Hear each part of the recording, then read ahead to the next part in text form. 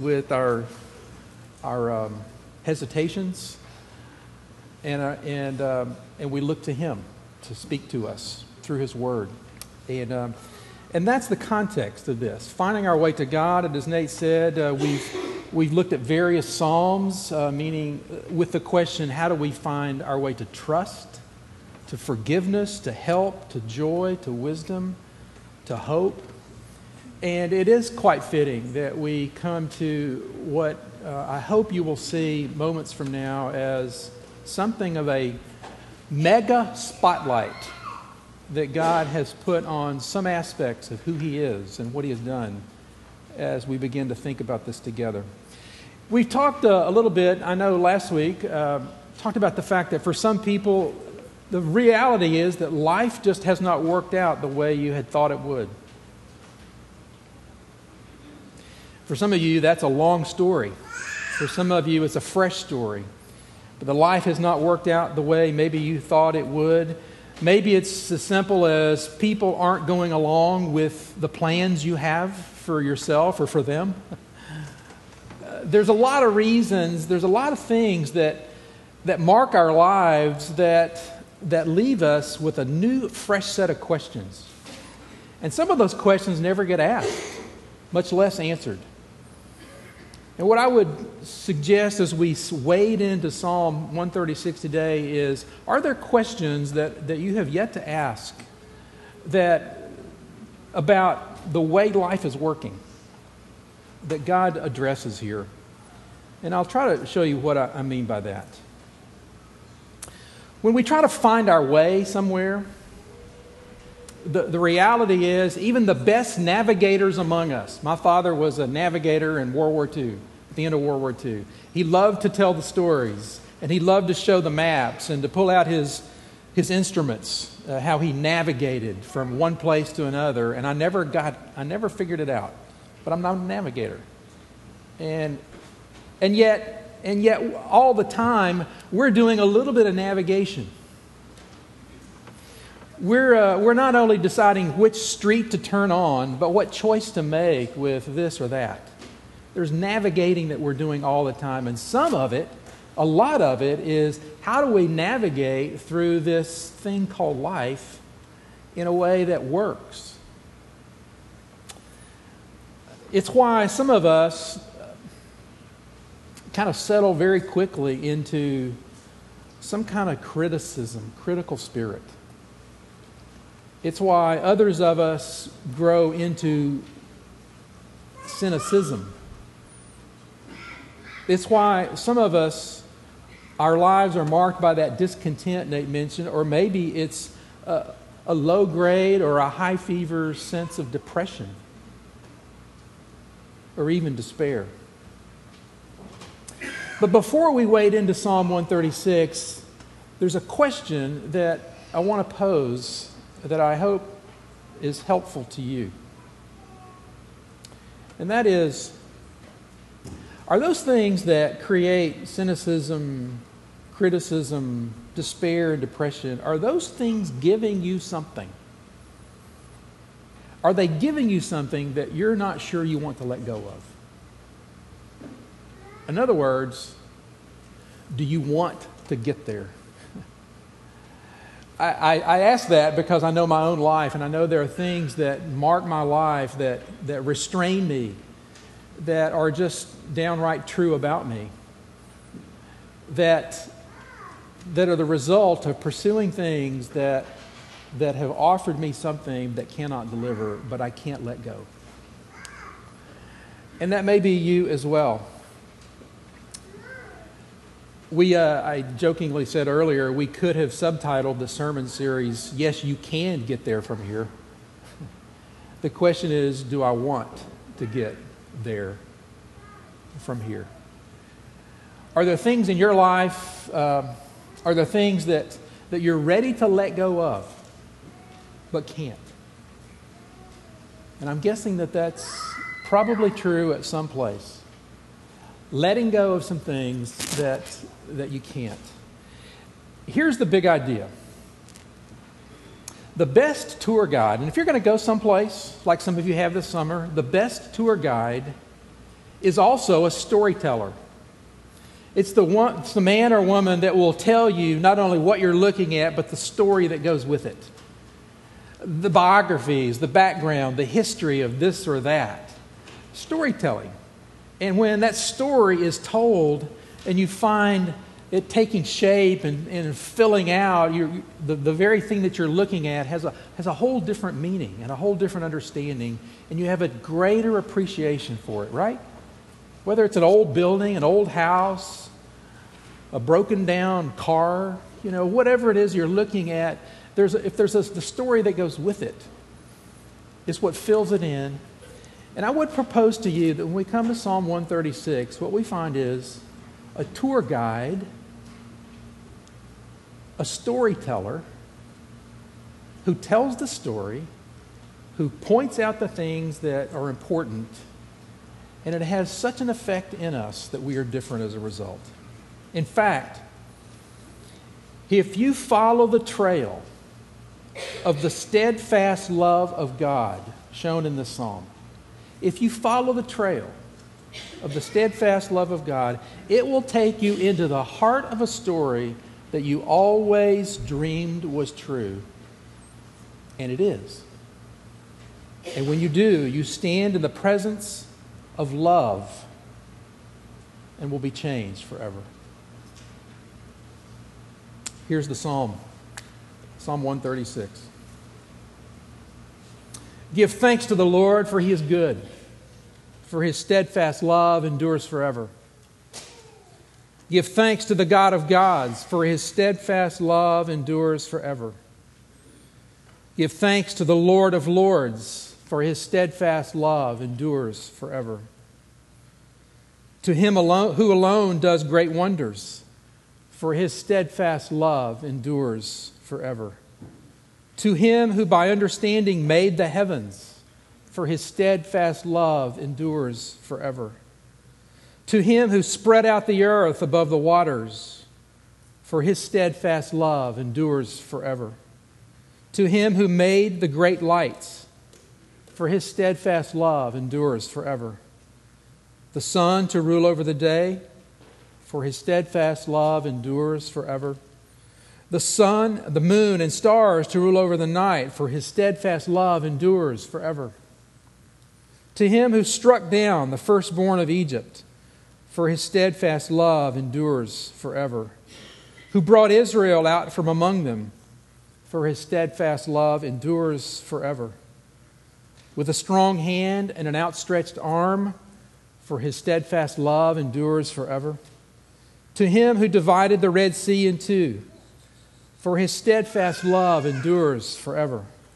And made Israel pass through the midst of it, for His steadfast love endures forever. But overthrew Pharaoh and his host in the Red Sea, for His steadfast love endures forever. To Him who led His people through the wilderness, for His steadfast love endures forever. To Him who struck down great kings, for His steadfast love endures forever. And killed mighty kings, for His steadfast love endures forever. Sihon, king of the Amorites, for His steadfast love endures forever. And Og, king of Bashan, for His steadfast love endures forever. And gave their land as a heritage, for His steadfast love endures forever. A heritage to Israel, His servant, for His steadfast love endures forever. It is He who remembered us in our low estate, for His steadfast love endures forever, and rescued us from our foes, for His steadfast love endures forever. He who gives food to all flesh, for His steadfast love endures forever. Give thanks to the God of heaven, for His steadfast love endures forever. The grass withers, the flower fades, but the word of our God will stand forever. Someone said that gratitude is something that you feel, thanksgiving is something that you do. That's probably right. It starts somewhere and it goes somewhere. Gratitude leads to something, an activity or an expression called giving thanks. But there's things that get in the way of that. I've already mentioned a few, and maybe some others came to your mind. Angelus Arian was a cultural anthropologist who wrote about this, who thought about this, who talked about this, and wrote a book entitled Living in Gratitude, A Journey That Will Change Your Life. And as she did that work, it was the fruit of other work that she had done throughout her lifetime, and she came up with several barriers to gratitude. And maybe you'll recognize these and find them in your own sense of, yeah, that's right. Envy. Envy is something that stands in the way of gratitude, she says. And very related to that is greed. But so does pride. And with the PhD in hand and all of her good intent, the solution, the remedy that she offered was to look inward. To look inward, to begin to rearrange the parts of your life so that envy, greed, pride, and narcissism, she also mentioned, that egotism, so that those things don't have the same influence and impact. But to look inward, for her, made sense given where she was coming from. She was a spiritual master. She was a Zen spiritual master. And from a Buddhist worldview, to look inward for the solution is the journey, it is the path. The issue is the journey inward never gets ultimately to the real cause of envy, pride, and greed. And when the remedy doesn't address the real issue, it never addresses the issue. It doesn't change the way we see Scripture talking about the kind of change that we all long for. It's insightful, but when the diagnosis doesn't reach the cause, it comes up short. You see, to look inward and to then be grateful, to give thanks for the little things or the big things, raises another set of questions that I have every fourth Thursday in November. And maybe you do too. When our culture raises the flag of giving thanks. And when our culture does that, and when we step into that, the questions that ought to come is, thankful to who? Thankful for what? And we sit around the table and think of the things that we might be grateful for. But when we stop short, when the examination of that enterprise stops with being grateful without that gratefulness leading to thanksgiving to the right one, then we are spinning our wheels and treading water in a sea that will take us under. What does it mean to give thanks? And who do we give thanks to? And why? Or what for? Those are the questions that come at us as you heard some of this Psalm 136. Let me say a couple things about this psalm before we can go much further. One is, it was traditionally sung at the conclusion of Passover. And as you read that or heard it read, or as you ponder it again or look at it, you can probably begin to figure why. When you understand Passover was this national celebration, recognizing what God had done to deliver His people from bondage in Egypt. That's where Passover began. That's what it centered on. And they met year after year to tell the story one more time. And children learned the story from their fathers as they sat and as they heard the story narrated. What was it that happened? Why were we there? And what was the story? And the story was told. So you could see why Psalm 136 would have been the right choice to conclude the Passover celebration. The gospel writers, Matthew and Mark, may be really alluding to this when they describe when Jesus was with the disciples after the Last Supper, celebrating the Passover, they left singing a hymn. They sang a hymn and then they went. And it's very likely that it was Psalm 136. So that's the historical setting for this. But there's another thing you can't miss in the reading. In fact, you might say this might be one of the most inefficient uses of words in all of Scripture. You could say that, but don't go away. Don't leave on that. The term is antiphonal. It was written to be read and responded to. So the worship leader, we're told, would call out a word of praise to God, each sentence being an improvised elaboration of what God is and does. And then the people responded in unison with the reason, the steadfast love of the Lord endures, linking each result to its cause. I did that work for you today. But can't you hear it? The response of the people linking the result to the cause, recognizing that with each blow of the story that there is a cause, and it's not random chance, and it's not less than intentional. It's the very specific movement of God toward His people, that the steadfast love of the Lord. We'll come back to that in a second. But what we want to do here is follow our tour guide. We want to see what the tour guide is saying along the way, along this journey.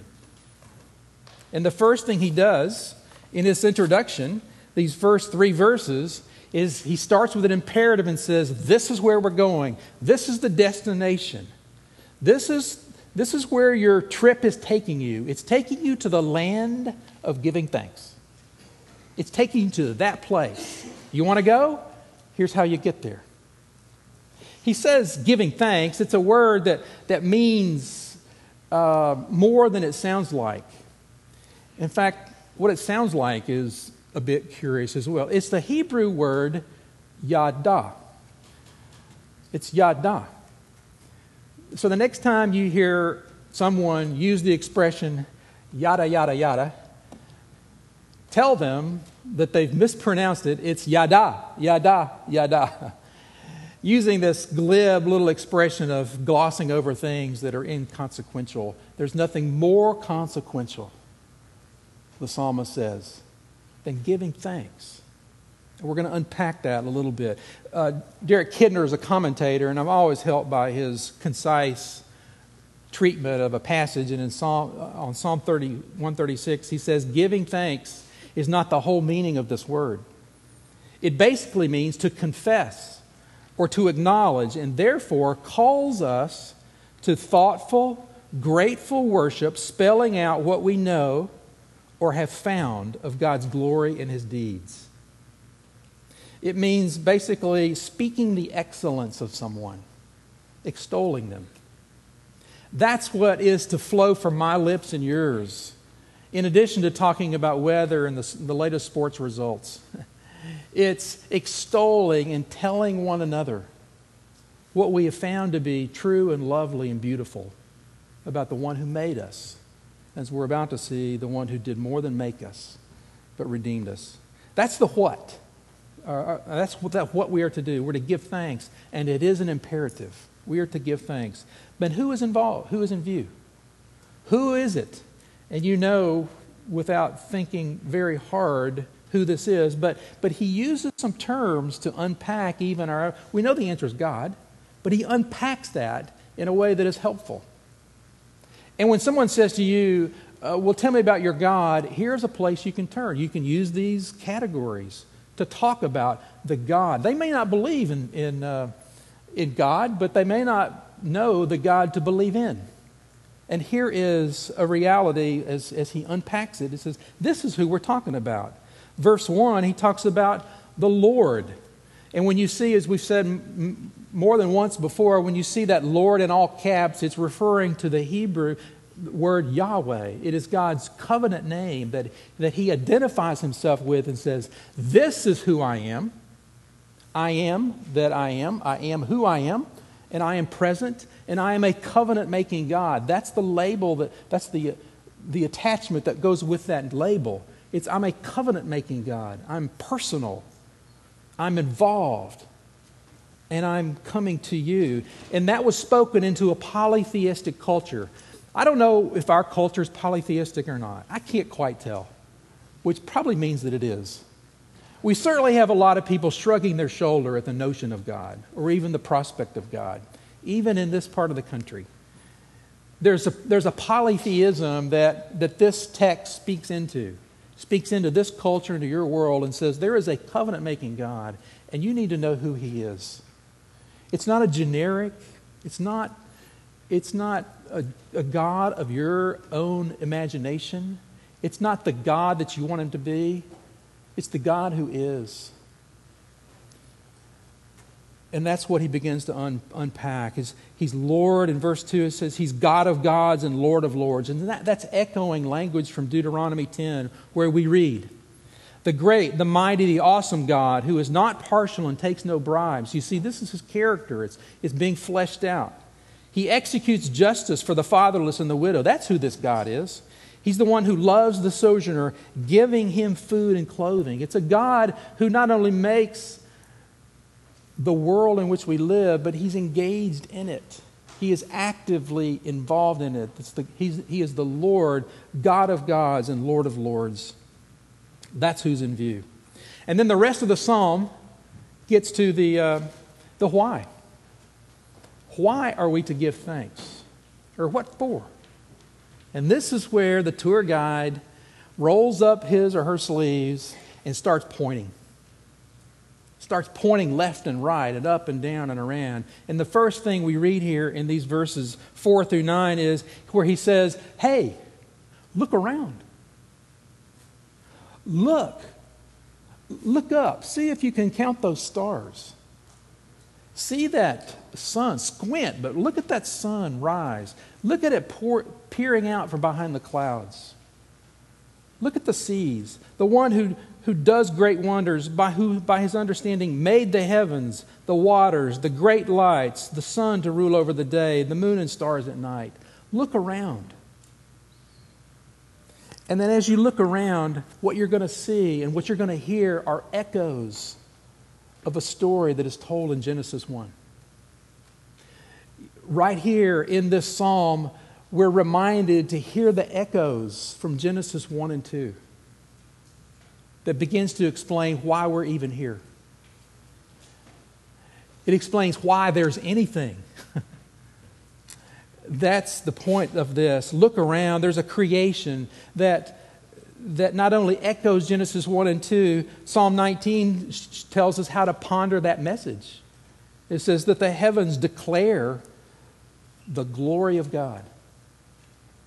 There's where my thanksgiving begins. It begins with looking around, looking at the world in which God made. That's the first signpost that our tour guide points to and says, look and look around. The second one is this.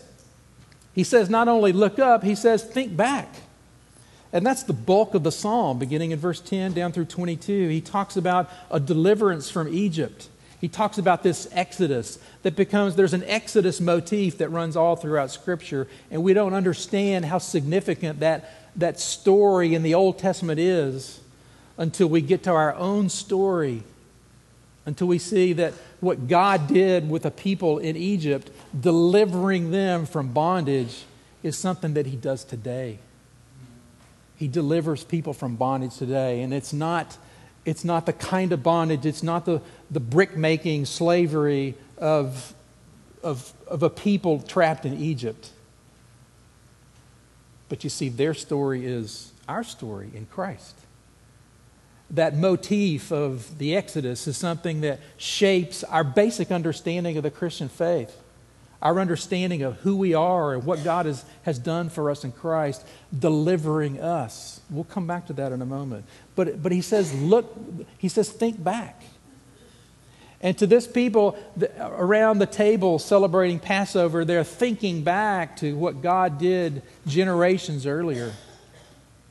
But your thinking back, my thinking back, goes back to last year.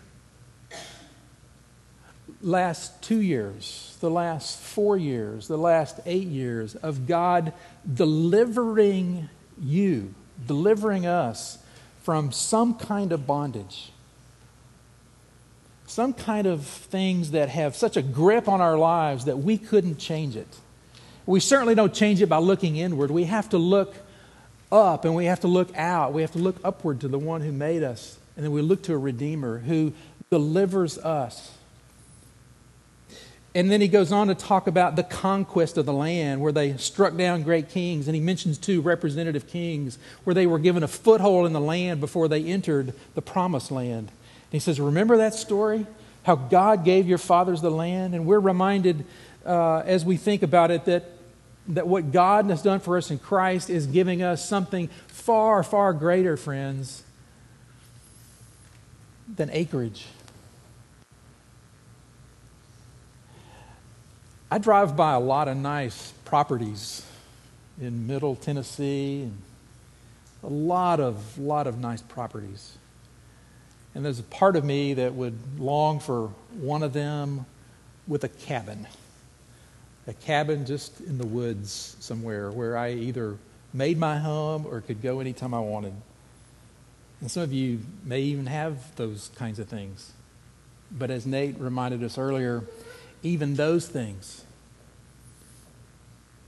even the grandest of property ownerships, come up short. And what God has done for you in Christ is so far greater than that cabin in the woods for me.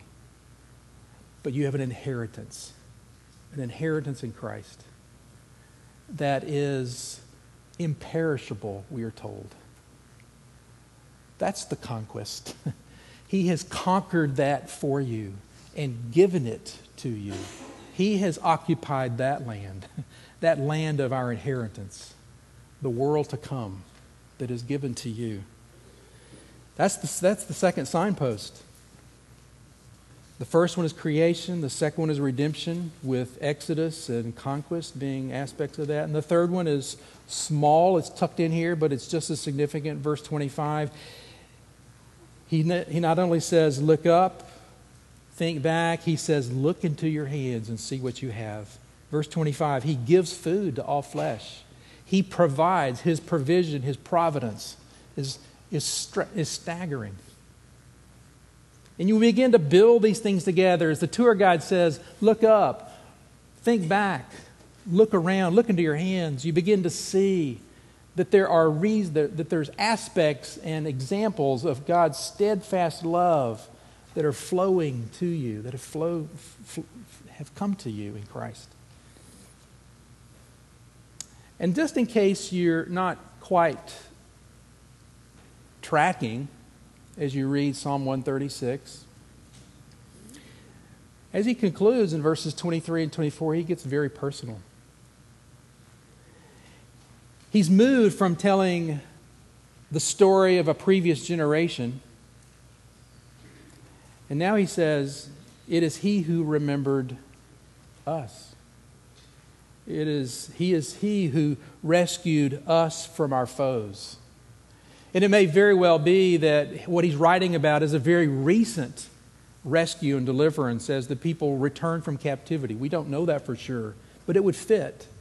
That there's a recent occurrence of God's steadfast love when formerly they sat by the waters of Babylon and wept because of this story. They were captured, they were bound, they were unable to shake the bonds of whatever that is. Just like you and I have things in our lives that we can't shake loose. We can't change. There's pride. There's cynicism. There's criticism. There are things that grip my life and yours that have their tentacles wrapped around me and us so strong that we can't change them. We can't undo that. But there is a deliverer. There is a deliverance. There is one who remembers us in our low estate. And when I recognize that I am spiritually poor, when I am spiritually inept, when I spiritually lack the resources to fix what's wrong with my own heart, I dare not look inward for that remedy. I need someone outside to do what I can't do. I need someone to remember me, to remember us in our low estate, to rescue us from our foes. And those are not all, as I mentioned last week, two-armed, two-legged foes. Some of those foes are spiritual. Some of those, it's the world, the flesh, and the devil, as we talked last week. But there is a central reason. The tour guide doesn't just say, look up, look around, think back, look into your hands. He doesn't leave it at that, and that's why this psalm is so hard to read. It's not the most inefficient of all word uses. In fact, it may be the most efficient because of this recurring drumbeat that you heard, that I dare say you might even have been wearied by, unless it is your hope. Unless it is what you stand on and depend on. And not only understand, but something you stand under. And that is the steadfast love of God. So with the time we have, we need to drill a little deeper here. It's the word hesed. It's this covenant love. It's translated His steadfast love, His mercy, His loving kindness, or sometimes just His love. I did a very unscientific, unacademic, quick study of this, of the use of the where you find this notion, steadfast love, in the Old Testament. And what you find is a bell curve. You know what a bell curve is? The early books of the Old Testament, it occurs a few times. The later books of the Old Testament during captivity, it occurs a few times. In the historical books and in the prophetic books, it occurs a little more. But in the Psalms, it appears over 100 times. And in this Psalm, 26. And so what we're looking at, friends, we're looking at the Mount Everest. We're looking at the Mount Everest of what God intends us to get about who He is. And so when we say God is love, and we check that off, and we like that, what does that mean? God's love, the way Augustine talked about love of any kind was that there's two kinds. He called one kind of love a complacent love, and he uses that word differently than we do. But a complacent love is love that finds something lovely in the object or the person. So I love my wife because, and she likes to hear those. But I love that sweater because, or I love this weather because. That's the kind of complacent love that finds its home in something true about the one loved. The other kind of love is a benevolent love, says Augustine. And it's a love for the unlovely. It's sacrificial in nature, and it is for the good of the one loved. And that's the one, I don't need to tell most of you, that is celebrated in Scripture as the heart of God's love. A benevolent love. So He says to this people, I called you out of Egypt. I chose you to be my own. Not because of anything lovely in you, but because I set my affection on you. It wasn't anything in you that solicited or elicits that benevolent love. It's in spite of what's there. Which is why we're in a good place here. Because there's nothing that we can bring that commends God to love us. So we can settle into the fact that He's already determined my love for you is not conditioned on who you are or what you do or how faithful you are to me. But I give it to you because I love you. It's that beneficial. I couldn't do any better than John Piper did in trying to measure this. How do we measure this kind of love? And he found 4, and here they are. We can measure love by the degree to which the one loved does not deserve it. Whether it's a son, a daughter, a dog, or us. Paul says in Romans, it was while we were still weak. At the right time, Christ died for the ungodly. God shows His love for us in this, that while we were sinners, rebels, God died for us. The degree to which one loved does not deserve to be loved. And you begin to see already what a great love this is, the steadfast love of God. The second one is this, the greatness of the price paid to love. And we know what price God paid for us. John 15 says, greater love has no one than this, than someone lay down his life for his friends. The third measure is the greatness of the good done for the one loved. And we read in John 3:16 that what we find, because God loved the world, He sent His Son to give us eternal life. And we know from John 17 that means knowing God. That's the good that is done for those that don't deserve it at a great price. And then finally, but not least of all, is the level of desire for the good of the one loved. I've got 2 daughters. I can't think of anything I wouldn't do for them, because my desire for their good is off the charts. I can't measure it.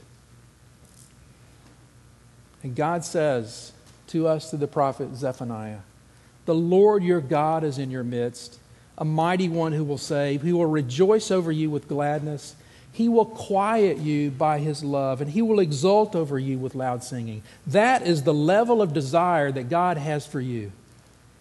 If my love for 2 daughters is off the charts, there's no chart. There is no chart. We can't get our heads and hearts around this, which is why the psalmist says it's going to take 26 repetitions for it to begin to seep in to Tony Giles' heart, and maybe yours. But the storyteller, the tour guide, doesn't do a good job unless he or she tells the whole story and connects all the dots. And you and I fail to understand Psalm 136 if we don't see the rest of the story, if we don't see what all 3 of those signposts are ultimately pointing to. It's not just the stars that we can count. It's not just the exodus that we can describe. It's not just the inheritance that we will have. But it's the one in His beauty and in His loveliness and in His steadfast love did those things for us. We heard it earlier from Colossians 1 that it was Jesus by whom all things were created in heaven and earth. They were created through Him and for Him. We read in Romans 6 that it was His work on the cross that delivers us from bondage to sin so that we're no longer under its dominion. It's the finished work of Christ and our union with Christ that breaks that hold that looking inward never will. It's united to Christ by faith that breaks the hold of the power of canceled sin. We read, because of what He did for us, that we have an inheritance that is imperishable and undefiled and kept in heaven for you, greater than that cabin in the woods. It's an inheritance that He has won for you. And we read too that as this psalm points to Israel as a servant, we know that Christ is the true servant. He is the one who did all that Israel was called upon to do, the one who truly served God's purposes. And it wasn't just firstborn and kings that were struck down, because He was struck down. He was pierced for our transgressions. He was struck down so that that inheritance was won and purchased. That's why John is right to say, see what kind of love the Father has given to us, that we should be called children of God. And so we are. That's the kind of love. That's that steadfast love that quiets us, that settles us in so that we're no longer cynical or critical or depressed or despairing. But there's a gratitude that expresses itself in giving thanks to the one who made this world, the one who rescued us in our lowly estate, bringing us out of that, spiritually poor, into a land of riches. And it's why the Apostle Paul helps us when he urges us with these words. May the Lord direct your hearts to the love of God and to the steadfastness of Christ. The love of God and the steadfastness of Christ is the Mount Everest of the Psalter. It's what the Spirit of God, who is our tour guide, He is the one who points these out. He is the one who fills in the meanings. He's the one that opens our eyes to see the story and to find our place in it. He is the one who helps us see that we're spiritually poor. And He is the one who helps us see that in Christ we are bountifully rich. And all that we need, all that we will ever need, we find in Him. And when that settles in, when that gets hold of you, envy, greed, pride give way to gratitude and find expression in giving thanks, because your heart has been turned not inward but upward, and you'll give thanks to the one who's creating, redeeming, and sustaining love, is steadfast and without end. Would you pray with me? Father, we do pray, and we would ask that you would give us minds and hearts as relentless as the man who wrote this psalm, as we discover instances of your steadfast love. And we want no gaps in our praise and no blanks in our thanksgiving. And would your Spirit take us there? Because we can't get there